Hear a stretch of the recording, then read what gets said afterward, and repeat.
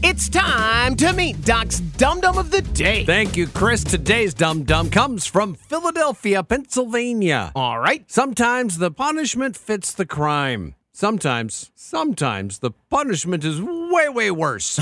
Late last Thursday night or sometime early Friday morning, a filthy Philly thief bit off way more than he could chew when they helped themselves to a shop vac that was sitting in the back of a pickup. Okay. They just walked right up, snatched the vac, and made their escape. Sure. The owner of the truck and the former owner of the shop vac is Don Shump. Okay. Don didn't seem too put out by the theft. In fact, he finds it funny because Don knows what's in the shop vac. Oh, no. The truck was Don's work truck, and Don is the owner of the Philadelphia Bee Company.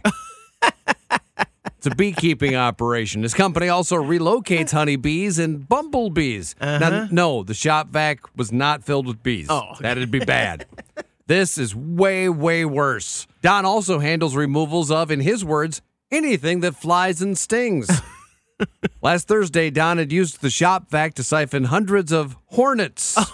Oh, no. Hundreds. He went on to say the Hornets inside the vacuum are large and can be aggressive. Oh, and there's a nest in the stolen shop vac that could produce hundreds more Hornets this fall.